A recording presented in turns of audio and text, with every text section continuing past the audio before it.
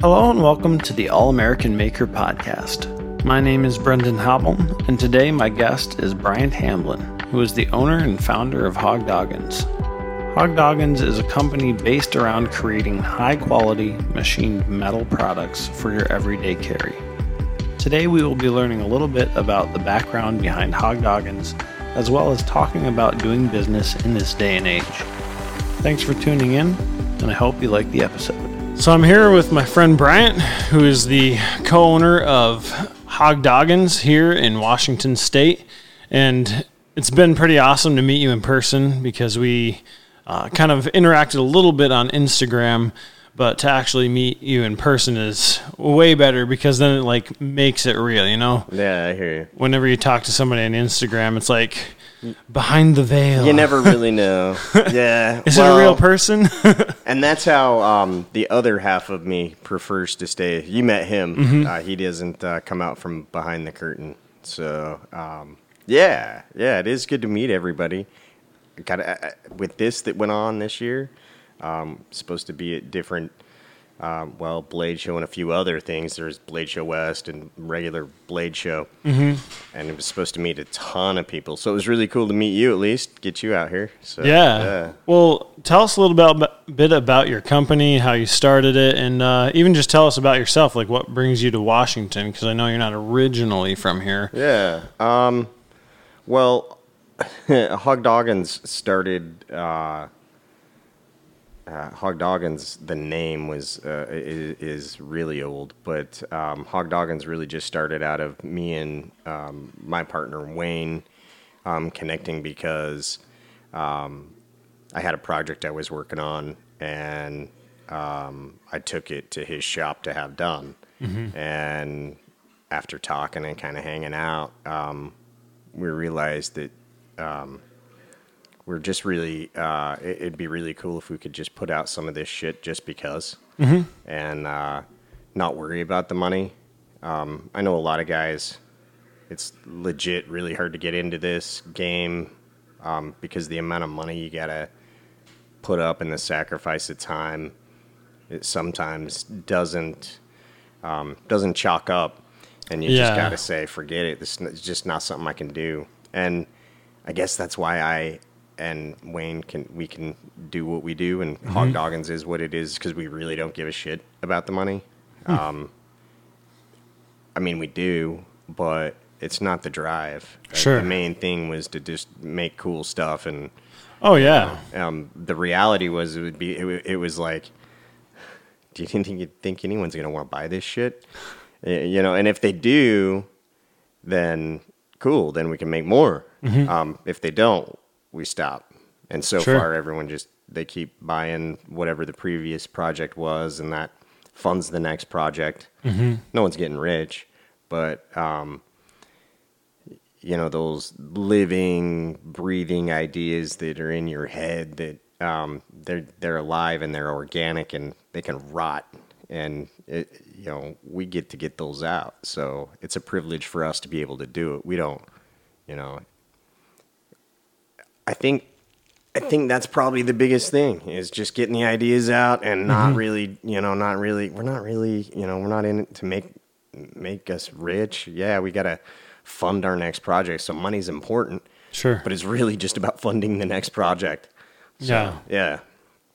Yeah, I mean, I know for myself as a creative, as a visionary, like I have probably 25 new ideas every single day. And like you said, without the proper tools, without the things that I need in order to actually make those come to life, tens of thousands of ideas in my head have died. Yeah. Because I didn't have the ability to bring them to life. And that sucks because some of them were probably it could have been I don't know, the inspiration someone else needed, mm-hmm. Or whatever. Everything is a catalyst to another thing. So that sucks that things, I don't like to see things die, man. So like these pucks, for instance, this is, I feel like what has kind of put you guys on the map. Yeah. And the amount of equipment that is needed in order to produce one of these, most people don't realize. It's probably a couple $100,000 worth of equipment sitting in his shop that brings this end product to life. And most people can't even imagine spending that much to create a product, because the number of these you'd have to sell to make that money back is astronomical. Yeah. But I know for a fact that it's not the only thing that you guys produce. It's not the only thing that he produces in his shop, which allows for this to actually happen. Like, he produces things for, like, I think you said boats and the luxury yacht, racing yacht industry. Yeah. So, you know what? Those guys, they need stuff fast and now, and they pay for it. So those guys are the ones we all need to thank. Yeah, because they're paying the bills. You know, they and these guys, you know, they pay the way for us to be able to play around with our hobbies and you know, do that kind of stuff. So yeah, you're right. I think that's awesome, because like for me, like I for years have wanted to get a laser. I've wanted to be able to produce infinite amount of ideas in an instant, because like if you own equipment like that and you're like, hey, I have this idea, I don't know how it's going to turn out or even if it's going to be sellable, but since I have the equipment, why don't I make a prototype and see how it goes? And something like that I feel like could be invaluable as a resource to any business. One of our favorite tools in the shop is the EDM wire. And that wire is inspiration for more products and more things than anything. And that's exactly it, is that's a pretty specialty machine.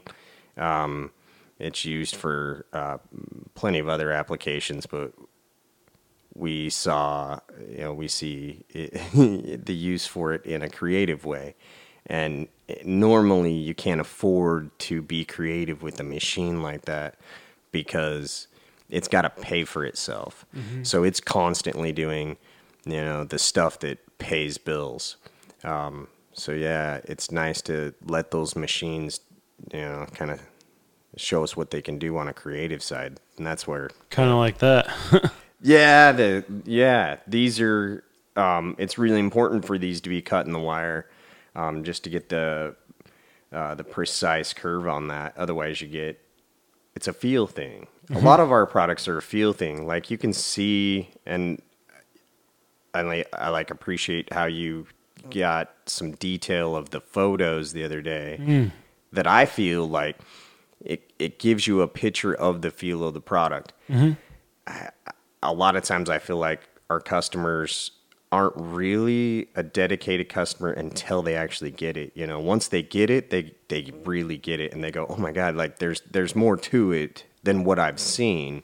Yeah. So I like getting stuff in people's hands because you can.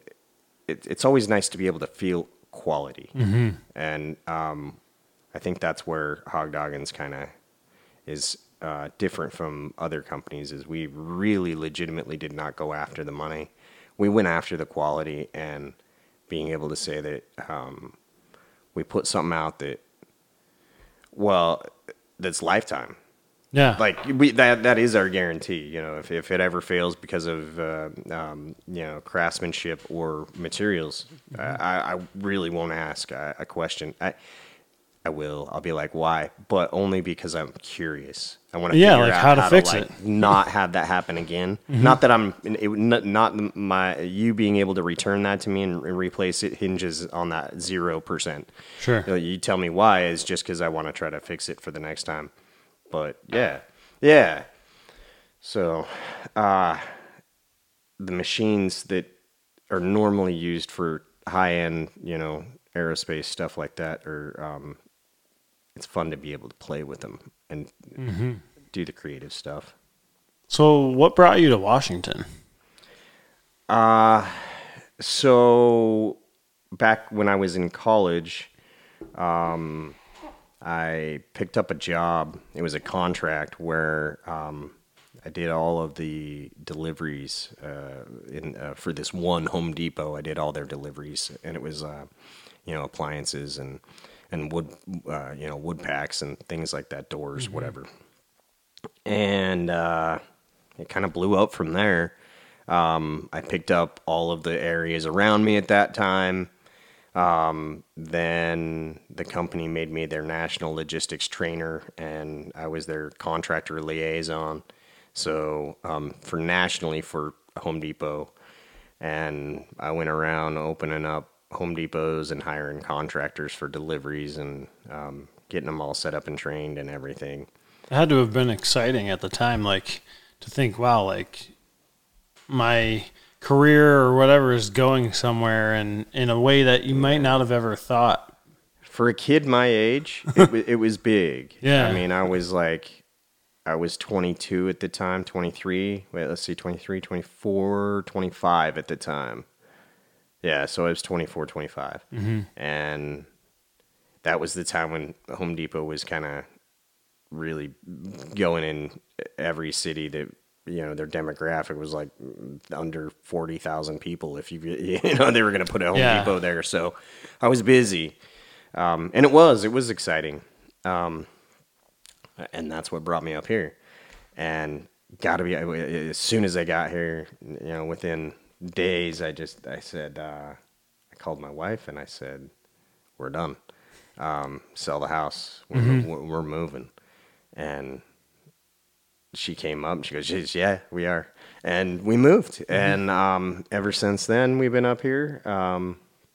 We just... it's gorgeous. Like we're looking right over the water right now. Yeah, no, and this is exactly what it's all about is that water and the view and the people. I don't know. It's something about up here that once you come up, you go, yeah, I don't need to go anywhere else. I'm good. And for Home Depot, I traveled. I mean, I went 36 states, spent more than a couple weeks in each one.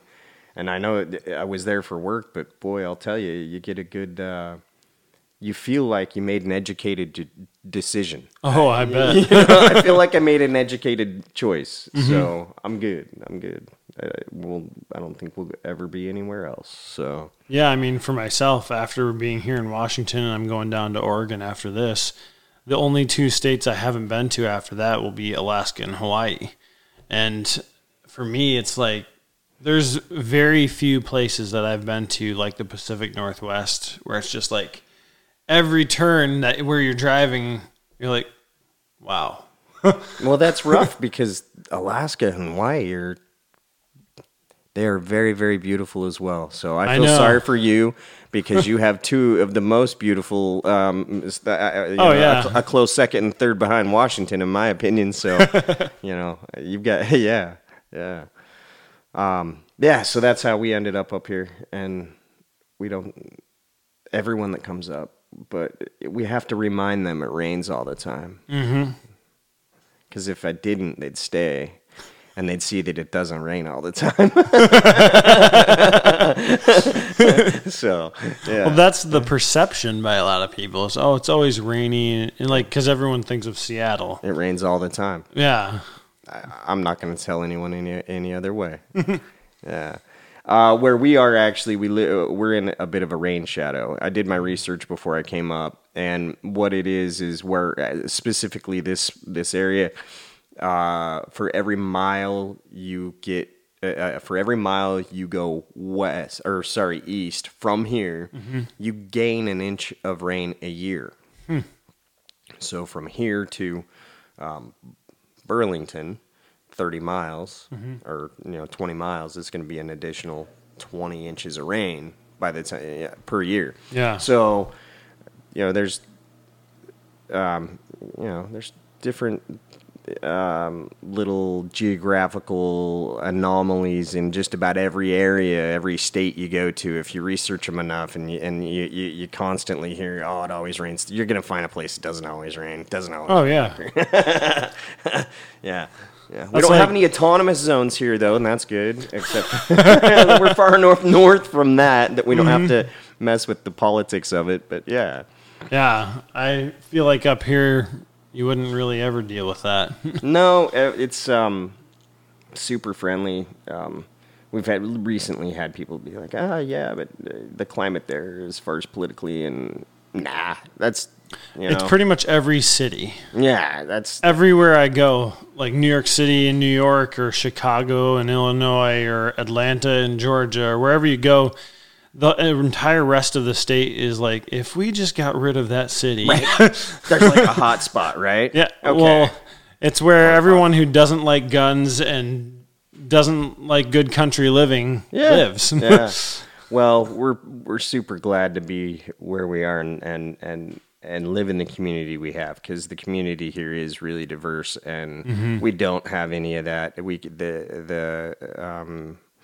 It seems like there's a more open forum to opinion and other people's opinions without judgment.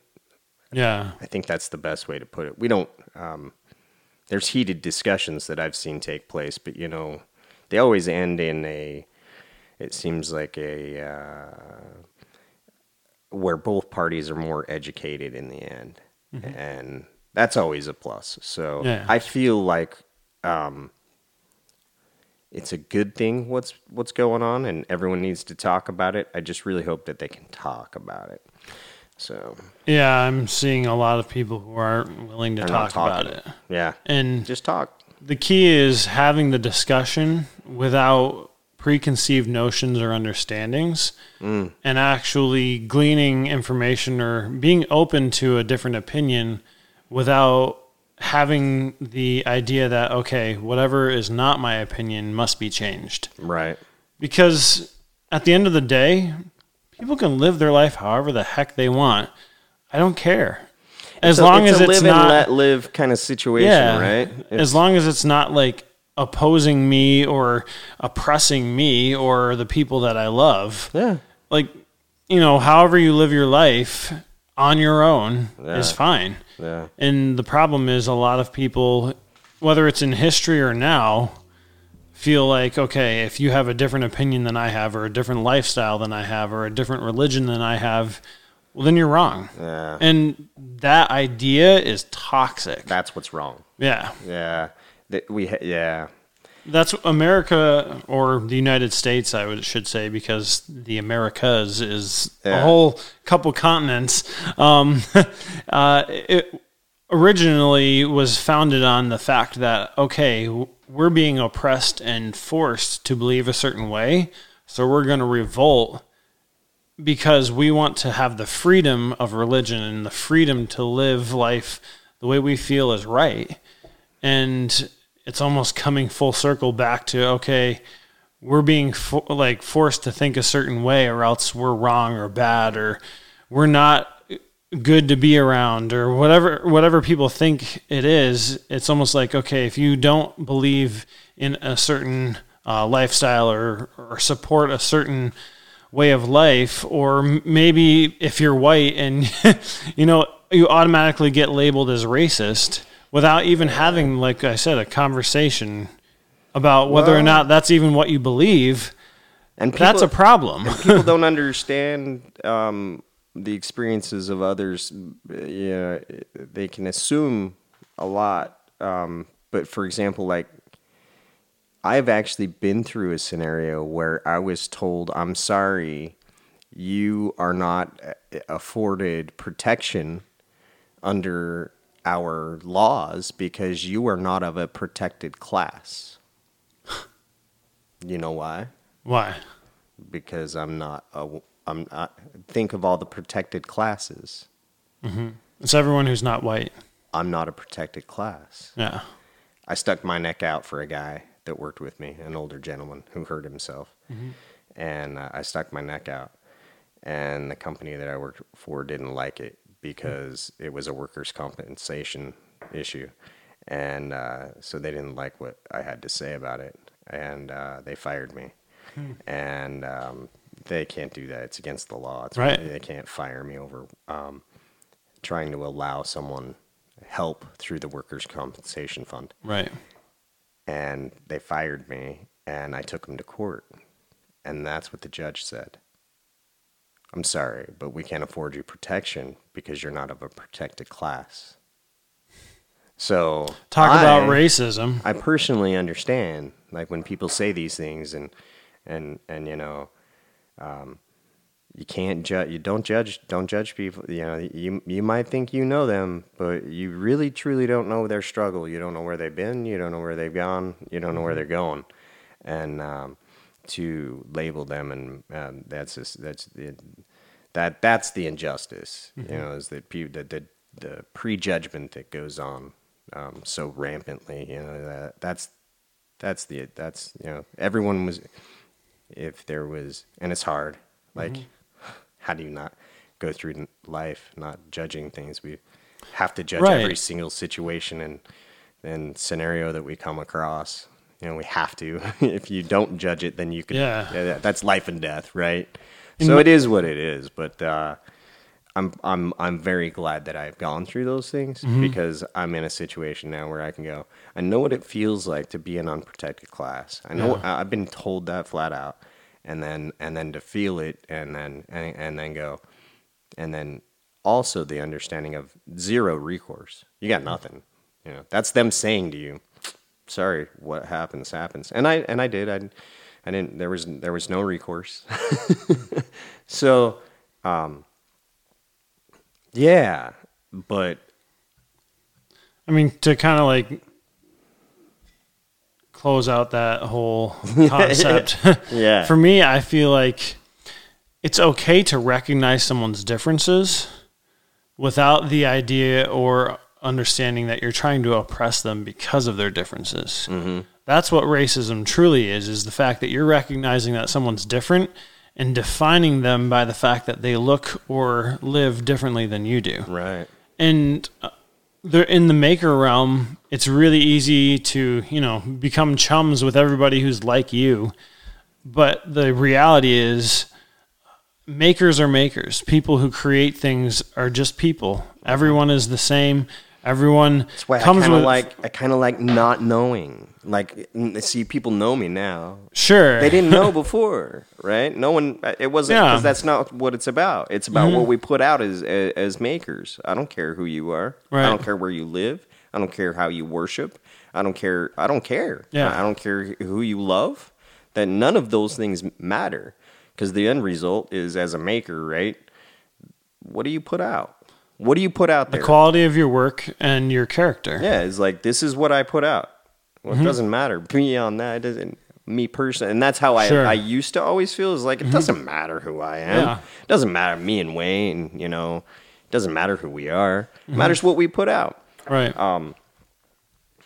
But I guess it kind of matters who we are. You know what I mean? The struggle matters. You know, that's the wisdom that we earn along the way. You know, so thank you for us being able to share our story, because we never considered it important enough to share. Oh, definitely. You know, it was. I think everyone's story is important to tell. I mean, you've heard of Odin Leathergoods. I love that guy. Like, I don't know if anyone. And I showed you the other day. I have one of his original, the baseball glove wallets. Yeah, and I still carry that thing. I don't know anyone who works harder, honestly. I feel bad for the guy. He busts his ass. He gets to where he's at, and I'm super stoked. I'm watching him like open brick and mortar, and I'm like, hell yeah! I'm like, that's a nice joint, right? Like, I want to go visit, right? So and I'm like, man, that's really cool. And you go. And then all of a sudden, all this went down. COVID shutdown. I swear to you, he's like the only guy I'm like constantly like, you know, I really hope everything's good with him. Mm-hmm. You know, I hope, because that's a really grand opening. I swear to God, was like March, I want to say 21st or something like that. Literally when the shutdown happened. Literally. So, yeah. Yeah, love his work, love his shop, love his and see, he's a maker that stuck his neck out to a brick and mortar. Mm-hmm. So a lot of us were watching, kind of going, well, how is this going to work out? Well, none of us actually get to know now, like, how it actually would have worked out. Obviously, we all hope him, well. I think he's back open now, though. He is, and he looks like he's doing good. I think he'll be just fine. He does a lot of online stuff. Yeah. And so I know for a fact that like other companies I work with, like Bison Union, the only reason they've made it through all of this is because of their online presence. You get a good following online, and it doesn't really matter how well you do in person. Yeah. As long as your online presence is continuing to grow and you're able to continue your sales, right. Everything should be fine. Like, Right. obviously, you take a hit. Everyone's going to take a hit. Yeah. But it doesn't put you out of business. It doesn't close up your shop. Yeah. And I think Odin, he works so hard to the point where online he's doing pretty well. And I think he also does a lot of like wholesale custom stuff too. So, and he's starting to sell templates and different things. So he's diversified his portfolio of options for people to purchase really well. Yeah. And that's what's going to define you as a successful business, is the fact that you're not putting all your stock into one thing, Right. but rather diversifying what you offer. So no matter who you are, when you come to the table, you have something that your customer wants. Right. Yeah. Yeah. It's tough. And these guys, watching these guys reinvent right now is kind of crazy too. Well, in history, that is what has defined successful businesses. Everyone's heard of 7-Eleven. Oh, yeah. The reason they started and became a nationally known chain was the fact that they were one of the original stores that started using Freon in refrigerators. Oh, are you serious? Instead Wow. of ice blocks from the Arctic. Oh, that's pretty cool. Like, That's pretty so cool. that's what brought Well, I them don't out know of. though. They're depleting the ice from the air, and then they throw the Freon. No, I'm kidding. But Tit for like tat. that's a huge That's a big change. thing that happened out of, I think, the Great Depression was Okay. the fact that ingenuity, it forced them to do something different than anyone had ever thought of before. Right. And it defined them as a business that has made them successful. And that's what's going to happen out of this. There's going to be so many businesses that were like, we were on this one path. We thought it was going to go great. And then this happened. 2020. And it really forced us to think, okay, what are we going to do to change? Yeah. And for a lot of people, either the lack of business or the extra time on their hands afforded them the ability to actually work on their business and not just in their business. Oh, okay. For me, that's what really helped me to grow in this last couple months, is the fact that I had so much time on my hands. I wasn't traveling and working. I was sitting in my shop thinking. And for me, it was like, okay, how am I going to pay my bills? How am I going to pay my rent? How am I going to pay my house payment? All of those things. And it was like, okay, I'm going to change what I do, change it up, offer more things. I'm going to, as soon as I can, I'm going to travel. I've got Bison Union has me come out to Wyoming now. And all of those things came out of the fact that, okay, we got to change up what we're doing so that my businesses can succeed, because without switching things up or offering new things or changing your business model to the point where you're more diversified, you're never going to succeed through something like pandemic. Right. And for a lot of people, they're like trying to be recession proof, but who's pandemic proof, And that's a whole nother level. No business we know has been through that we know. And I mean that like on a personal, no one we know has been through a pandemic. No. I can't think of anyone I can go to and be like, yo, so the pandemic of 62. It was whatever. more like the pandemic of 19 That's what I mean. Something. We can't draw on those old school resources, the experience resources of someone that's gone through it before. Right. Yeah. So all we can do is really just, the only way through something is through it. Yeah. You just got to go through it, right? So we're going through it. It is what it is. Yeah. It doesn't stink all that bad. It sucks a little bit, but for like Wayne and I, right? It can kill business, and agreed. If we don't have the success of the previous product, to push us through to the next one, to the next one, to the next one. There probably would be a day where we would die. Yeah. But in the true sense of how businesses run and work, we shouldn't be going. You know, we're doing this because it would like legit. And there's like a couple companies that we'll still do stuff with, and fortunately, those guys are pandemic proof. So that's where it's like, well, we're still able to do it because those guys have already set themselves. We didn't change shit, really, you know. But the guys that we work with did, and absolutely had to. Sure. So super grateful to those guys. So for me, I've diversified myself in many areas. I own a candle business called Made Candles, where I create custom candles and other wax-based products for companies all over the U.S. And then I started my own personal brand called Made Quality Supply, where it's all 100% American-made products that are for people who love the outdoors. And then I have my media business, which is Made Custom Media, where I do a lot of commercial product photography, and promotional films for companies. And then I have the All-American Maker, which has until now really been defined more as a podcast, but I want to diversify it to where it's more of a cultural thing that people connect with. So it's a podcast. It's a brand made for makers. Right. It's going to be a YouTube channel. It's going to be hopefully eventually a docuseries highlighting makers all over.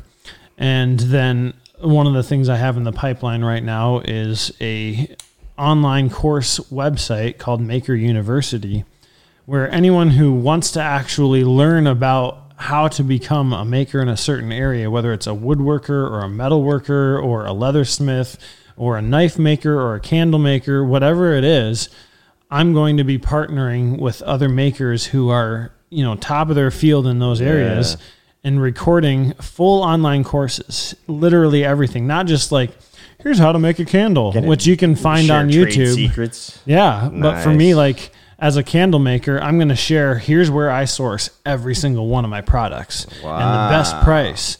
And here's how to do your taxes. You're going to give it away? Oh yeah. Well, I'm not going to give it away because the course is going to cost about $500 to $800, but it's a lifetime access.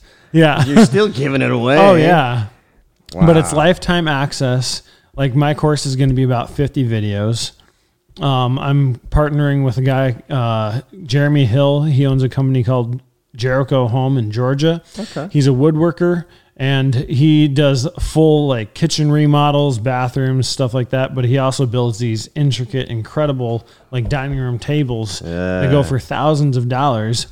And he's going to teach an entire online course on how to start a woodworking business because he probably gets thousands of inquiries through Instagram a year on how do you source your wood? How do you do this? How do you do that?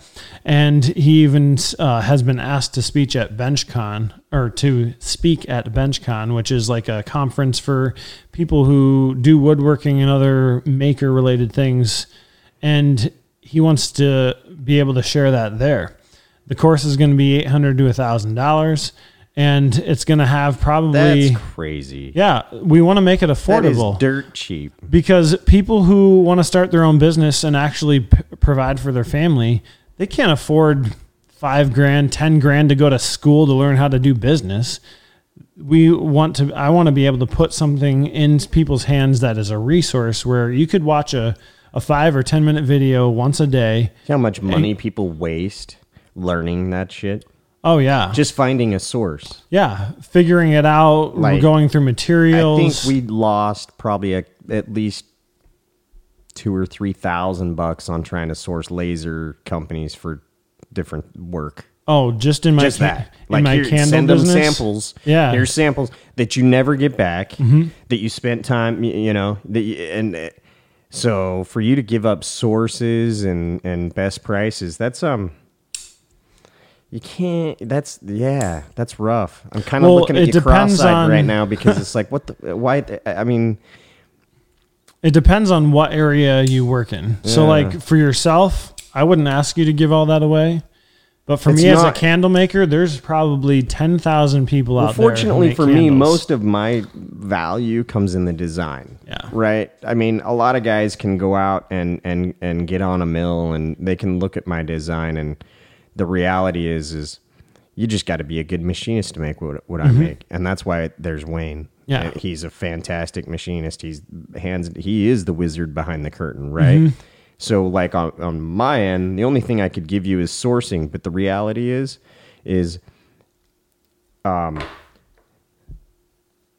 that's probably like maybe at the very, very most, like $8 worth of raw aluminum. Yeah. Right? So like if I give you a different source on that, and let's just say I save you 50% on a source, is that really that big of a deal, $4? Well, I guess maybe down the line it could be, but the reality is it's not going to break you right now, right? So I can't, in my side, I can't give you like an advantage.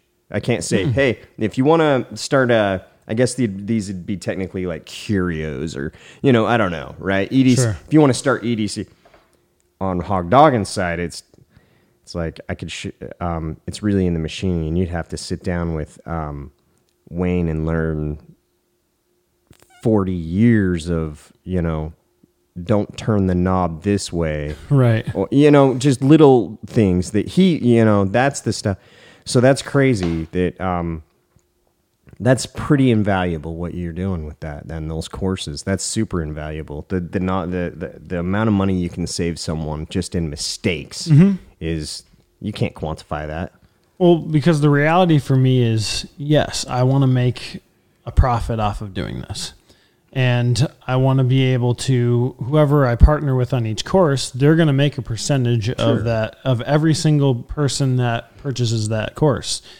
But like bonuses, the reality is bonuses for extra secrets. I'm telling you, there's makers I have in my head. I'm thinking you should, I'm like, I want to know their secrets, and I would pay not because I want to become a maker of that sort of material or whatever, just because I like the maker and I want to know his secret. Yeah, you know what I mean. And for me, like after this pandemic, there's going to be so many people who are out of a job, who are like, I can buy a saw and try to make a table, and it might literally be the difference between them keeping their house and not keeping their house. I think I'm super glad you're doing it, because at least at that point they're getting educated and they're learning how to do it the right way. They're not putting out things that they wouldn't want to put out. You know what I mean? And they're putting out half-assed products just to try to make ends meet, right? Well, put out a fully finished product that people are going to come back and buy again and again. That's even, that's... Well, and these courses aren't going to be like, here's how to start from start to finish, make a table. You can find that on YouTube anywhere. Right. This is, now you've got your table made. The valuable information is, okay, how much did it cost you to make that table? How many hours did it take you to make that table? How much profit should you be making off that table? And how much is someone actually willing to spend on that table? Do you know? And then that brings up a good point. What is the hardest thing for a maker to do? Price his own shit. Price out their own stuff, yeah. That's the hardest thing for us to do. Because 9 times out of 10, when I go to price something, I price it so I'm not making anything on it, because I don't feel like it's fair. Like, let's get into it. This $250, and people are like, oh my God, it's $250. How do you justify that? Right. And the only thing I can ever tell anyone is there are, in every one of these, there's more than 15 hours of hand finish time and hand working. That's after it comes out of the machine, right? That no one else has around us. It's an EDM wire, right? So it's like proprietary kind of, So it's hard for me to go, well, actually, at the 250, I make $25. And I don't tell anyone that. Sure. Right? Because it's none of their business. Except just now. Okay. Well, that being said, it's like, that's not what it's about for me. Right. I want you to have it. I want to price it where you can get it. Sure. But I need to price it where I can keep making them. Oh, yeah. Because it would be dumb to price it at cost and then figure out like 3 months Right. down the road, oh, I'm going out of business because I didn't actually make any money. Because that's the other part that people don't understand is they sometimes they get onto a product that they like, and then they see how much it costs, and they're like, screw that. I can't afford that, or that's too much, or it doesn't matter why they don't. Right. And then that product goes away, and that maker's no longer around, and those ideas are dead. They're just rotten, organic things in that guy's head. You're never going to get them out again, and that's the loss. That's the true loss. So being able to teach them where to price it, so you can keep going. What it That's comes awesome. down to is what you said before. There's a lifetime guarantee on these. And that's something that people don't quite get the concept of anymore, is the They fact used that to. like buying something that will last you your entire life. Like if it, Everything is disposable now. everything. Everything. Like even this cup, which should last me my entire life, but it won't. There's the potential that lid could warp because of heat or something. Yeah. Oh, I've already broken a couple of these. right. But the cup itself will last me my entire life. But no one really gets that when they're looking at something like this. They're like, $140. That's nice and all, but geez, it's $130. Honestly, like back in the day, everything was made. One time. There was pride in making something of quality, of substance that lasted you for a lifetime. Absolutely. And that was literally everything. Cars, houses, and to the best of their knowledge at that time. Yeah. And we've kind of lost that. And so when people look at something like this or something like these, and they're like, $250, what? Well, that thing will be around after you're dead. Yeah. Literally. And so to understand, okay, let's buy less things yes. at a higher price, buy someone who's put their blood, sweat, and tears into it, so that we actually over time spend less money on less stuff, but each individual product costs more because it's made So- in supporting someone who is local or in your region, say, and it's made out of materials from your country, whatever that looks like, and you're paying for a quality work that will be around long after you are. Our guarantee is we'll replace anything, no questions asked. If it's a craftsmanship or a materials issue. Of the thousands, literally thousands of pieces that we've sent out in the 4 or 5 years we've been around, I've had one come back. And it was a failed bearing on a spinner back in those days. That was it. That's it. So I stand by that guarantee because it's easy to stand by. It's real easy for me to say that. Like some, it's kind of like, yeah, but do you lose money? No, I don't lose anything. I've never had to replace anything. Yeah. I've never had to. So, we live by that, Yeah. We make it once, you buy it once. You shouldn't have to buy that again. No. And I mean, even in like leather wallets, for instance, the only reason anyone will ever buy a second or a new wallet is because of the fact that maybe yours has a bunch of dings in it and you want it to look pretty on Instagram. Not because it wore out. No, it's still going to work. It just might not look pretty on Instagram. Yeah. And Yeah. so like a Craft and Lore, they make quality products. There's thousands of leather workers now that are learning the trade of leathercraft, and they're making products that literally will last a lifetime. Yeah. It might not look pretty after 10 years, Yeah. but they're still going to be functional. Yeah. And that's the key to realize is, okay, like my grandpa, he wears the same pants he wore probably 30 years ago. And I'm not joking. Like his closet is full of clothes that probably haven't been purchased in the last 2 or 3 decades. I'm really, really big on, I buy Brave Star jeans. And I buy real denim jeans for that reason too. As my last set of denim jeans that I had lasted me 11 years. Yeah. I wore 3 pair of jeans for 11 years. The pair of boots that I'm wearing right now, I've had for 12 years. And actually, I'm set to get my next pair of boots. And I swear to God, Brendan, I will die in those boots. Yeah. Well, I mean, I'm 43 now. So, if I get 30 years out of those boots, which I fully expect to, chances are I'm dying in those boots. Mm-hmm. And that's just like, you can't, can't put a price on that. Do you have, is your father's still around, right? Yep. My dad's still around too. Is there something to your dad's that you're like, he's had, this is the thing. I remember that. Is there something that you're like, I want that when my dad goes, he's had that, like a personal item. Does he carry anything, or does he have anything, or is there anything that? I mean, not off the top of my head, but I know there are some things he's had as long as I can remember. It has this stupid change pouch. Well, I have some stuff of my great-grandpa's that is probably older than, I know it's older than my dad, and it still works. Like, I have an old clock.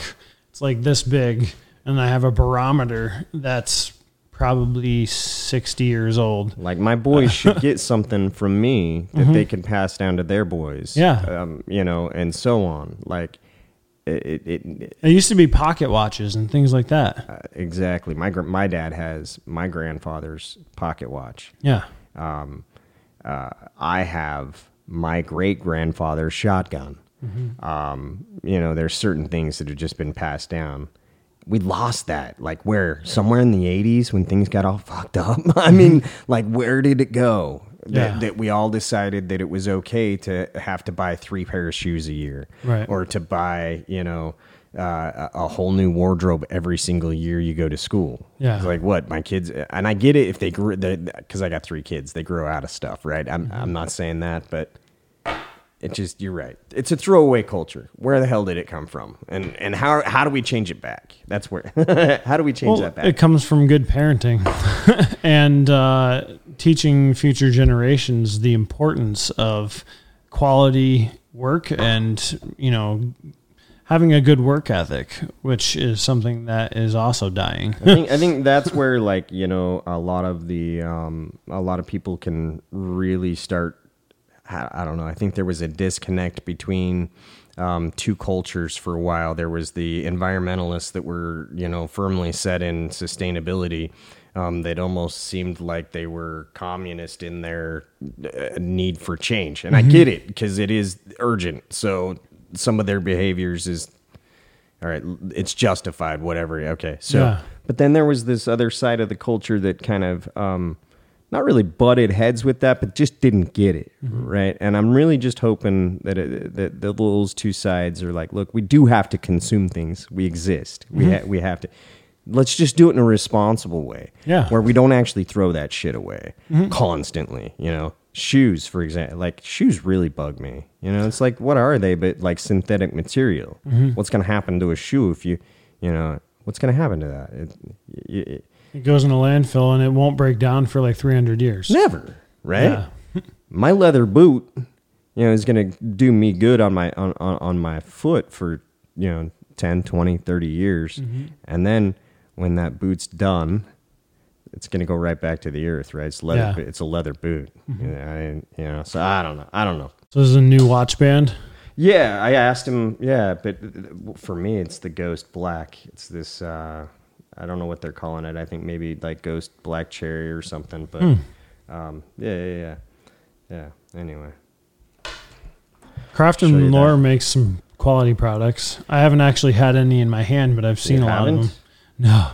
I'd have to I've got a lot of their stuff. There's the double wrap cuff. I just bought the mountain belt for my son. Okay, So that's going to be his belt he'll wear for the next 15, 20 years. I wear it as well. Honestly, those guys are really good guys. I really like Craft and Lore. Yeah, I reached out. I'll be driving back through Idaho, but I guess they won't be in their shop when I drive through. Really? But there's always next time. Really? Yeah. Huh. I'll have to give them a call. They're... Chad and Miles. I met Miles 5 years ago when he was here doing a show. Okay. So that's how he and I kind of met up, 5 years ago. Just down at his show booth and liked his stuff and hung out and chit-chatted with him. And believe we had some beers after. But yeah, that's the relationships. Those guys are doing my boots for me. I told you about my boots. So I bought a pair of TAS boots from them. He reached out to me. We'd talked about, thrown out the fact that I've been wearing a pair of green Danners for, 12 years. And he was like, I think I can do that for you. And I just mentioned it to him. That's all I did, is I just mentioned it to him. So he ended up going to Nick's Leather and Nick's Boots, and they said, well, the only green that we can, you have to source the green. He sources the green to this belt company. Mm-hmm. The belt company, well, it's to Wickett and Craig. And Wickett and Craig's like, well, that's a proprietary color for just this belt company. You're going to have to ask them for permission. He goes to the belt company. The belt company says, yeah, you got to buy this sheet, and then we got to whole hide side. Yeah, and then you got to send it back to Wickett and Craig. Yeah, and they've got to split it so it's boot thickness, and then they got to send it back out to Nick's, and then the guys at Nick's have to coordinate a full-on custom build, and then so as far as he went way, way, way, way, way, way beyond. And that's the kind of relationship like that we have. Like, he can call me up and he can be like, hey, I kind of was thinking this, and can you help me out? Send him a new design on something, and it's a scratch mine, scratch yours to get prototyping done for what he gets. He can't get it anywhere else. He knows that. And for me to get some of the things that I get from them, I can't ever get that anywhere else. And I know that. But the benefits of that relationship are pretty vast. My back scratches a lot. So he scratches my back a lot, and I'm more than happy to return the favor. And those guys are really good about that. So I can't say enough about those two dudes. Miles and Chad are just great people. Yeah. Yeah. Yeah. That was... It's embarrassing to what lengths they went on those boots. It really is. Well, you will wear them proudly. I will. Absolutely, I will. Yeah. And along the same lines of the whole longevity and like a lifetime quality, I really think as far as businesses go, the whole concept of building over time and not seeing immediate instant gratification for your business growing is something that a lot of people have a really hard time with. That's why they say most businesses in the first 2 years fail. Well, then you need to quit telling stories like your success story of, you started making a good chunk of money the first 30 days you were doing your candles. Well, it's because I worked my ass off. You did. That's the stories that people think that they can. And I don't mean to be. I don't want to be like pessimistic about it, but that's not the norm.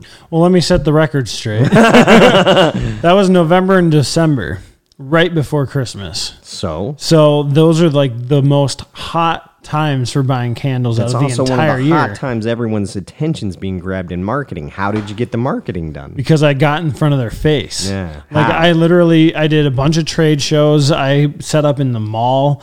I went around to... You were willing to put forth that embarrassing work, too. Mm-hmm. Let's be forthright about it, because a lot of people aren't willing to do the embarrassing work. Right. Like throw up a pop-up and sit out in front of people at a show and ask them to come over and look at your shit. Yeah. Most people won't do that. So the guys that are going out there and they're throwing down like, I'm gonna be an Instamaker. They throw down a page, they throw down a website, and they think they're golden. Well, and the problem with that, and I've addressed this before, is the fact that if your only source of reaching out to customers is online, you're literally in competition. Like if you're in Leathercraft, you're in competition with over 5,000 leatherworkers. And they're all pretty good. There's a lot of really good ones out there that... There's a lot of... are probably going to blow you out of the water. If you're just starting now, you have no chance. Right. And so what I would say is, reach out locally. Everyone's like, oh my gosh, there's so much competition on Instagram. But in your local town, you literally might be the only person making what you make.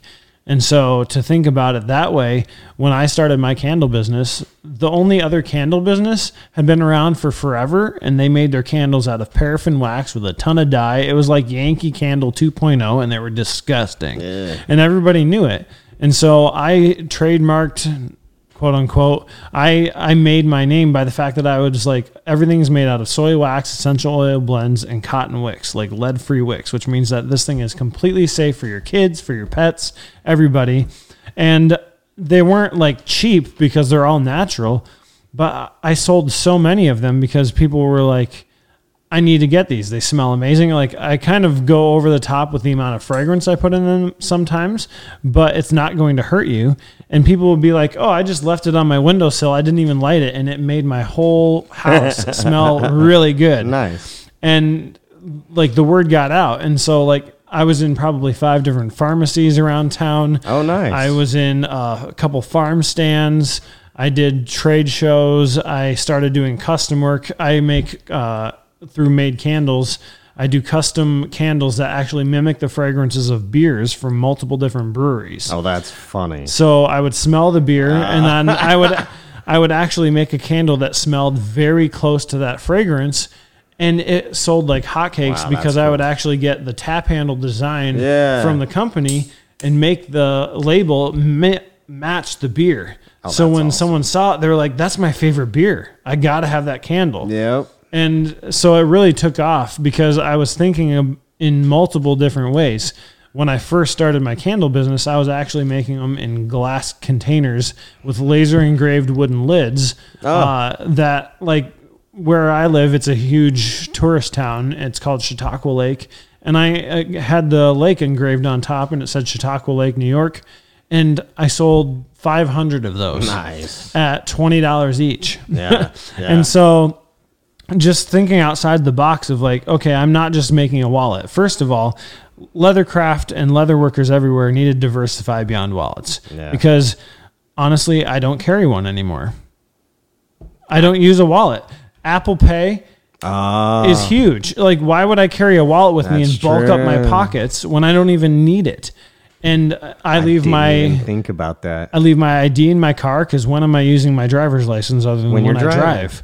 And so you mean you don't get carded anymore for beer? No, not where I live. They know who I am. I make them card me. I'm like, no. You need my ID. Yeah. But like diversifying beyond just wallets. For instance, making phone cases or thinking like, what can I make that no one else is making? And that might take you a long time to figure out. But once you do find that one product that no one else is making, then you could literally go gangbusters because everyone will freak out because no one else is making that product. Yeah. Obviously, there are going to be people who try to rip you off or rip off your design. But if you've got a head start and you actually put the work in, you will succeed because you're going to be the one pioneering that design. Some or that people product. get real upset about that whole, stealing of designs, and I get it because they are stealing the person's the maker's time and money and everything else. Mm-hmm. In my experience, we had one of our designs completely ripped off multiple times. In fact, we had one reverse engineered from a photo, and they put it out before I did. What? Legit. Like, I didn't even release it to public yet. I only had 2 prototypes, posted pictures of the prototype. They stole the picture, reverse engineered it from the picture, and sold them before I did. So I get that. And it's a double-edged sword because it's almost the driving force behind the want and the desire for your product because you then become the original. Right. And people start to seek you out as the original. So, and that's the problem with putting all your eggs in Instagram. Bam. Because if you're putting all of your designs out for the world to see, someone somewhere is going to rip it off. Yep. Whereas if you're local and you're like, all of my customers are local, I have a personal connection with them, a relationship that I'm building with them. Yeah. Like if Johnny down the road needs a belt, who's he going to come to? Yeah. Or if he needs a puck and he buys one and he's like, the craftsmanship of this thing is amazing.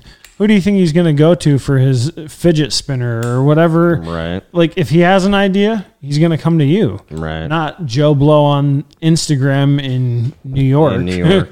Or Florida or Germany. Right. Or China. You never know where they're from. Building that personal face-to-face relationship is huge. And that's why, for me, this podcast is more about building a personal relationship in person than just calling someone up on the phone. Like I did during COVID, I did do a bunch of podcast recordings over the phone that I haven't even released all of them yet. But for me, every chance I get, I'm going to drive to someone and I'm going to actually sit across the table from them and have a conversation. Because it means more to me to do that and spend all that gas and all that time getting to them than it does just to be like, well, I don't know what you look like, where you are. I'm just going to call you up and have a conversation. And it's like, there's like zero true friendship or connection there outside of text messages on Instagram. Right. And that can only go so far. And then eventually it's like, okay, I want to meet this person and actually have a conversation, maybe grab a beer or a coffee or whatever. I think a lot of us as makers are introverts that way anyway, too. And we don't want to show our faces or our mugs for everyone to see. It's not, we don't feel like it's important for you to connect with us. We just don't. You're not buying me. You're buying my product. And I've been proven wrong in that arena as of late. People do give a shit about, who they're buying it from. They do want to know that story. They want to be able to connect with them because it makes that piece that much more significant to them. So it sucks. I know I'm going to lose a lot of sales over it, but let them connect. Let them see you're just the same. You put your shoes on one at a time, just like anyone else. So, and especially as for makers who live in oversaturated markets like leathercraft or maybe candle making or whatever it is. Yeah, what sets you apart is your personal story. Yeah. To have, especially in leathercraft, where a wallet is a wallet.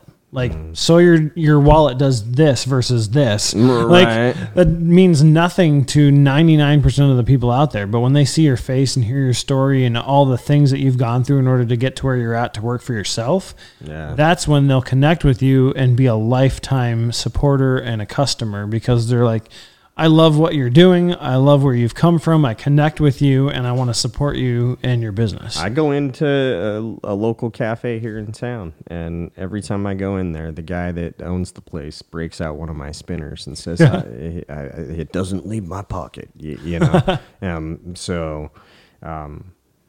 You're probably right. The connection is a lot. You are right. Not probably. The connection is super important for everybody. That matters to them. So, yeah.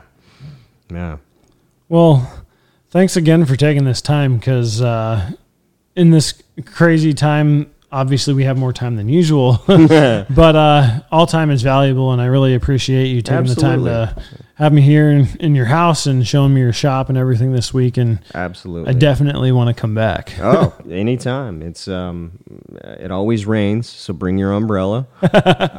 I'll make sure I have the beer. Awesome. Thanks, brother. Definitely. Thanks for tuning in today. If you'd like to learn more about Hogdoggins and the incredible products that they produce, head on over to hogdoggins.com. If you'd like to become a supporter of the podcast, as well as gain access to many other perks, head on over to allamericanmaker.us/members to join today. Not only will you gain access to full-length video interviews, but you'll receive an automatic 25% off many of our AAM products. Thanks again, and I hope you tune in next time.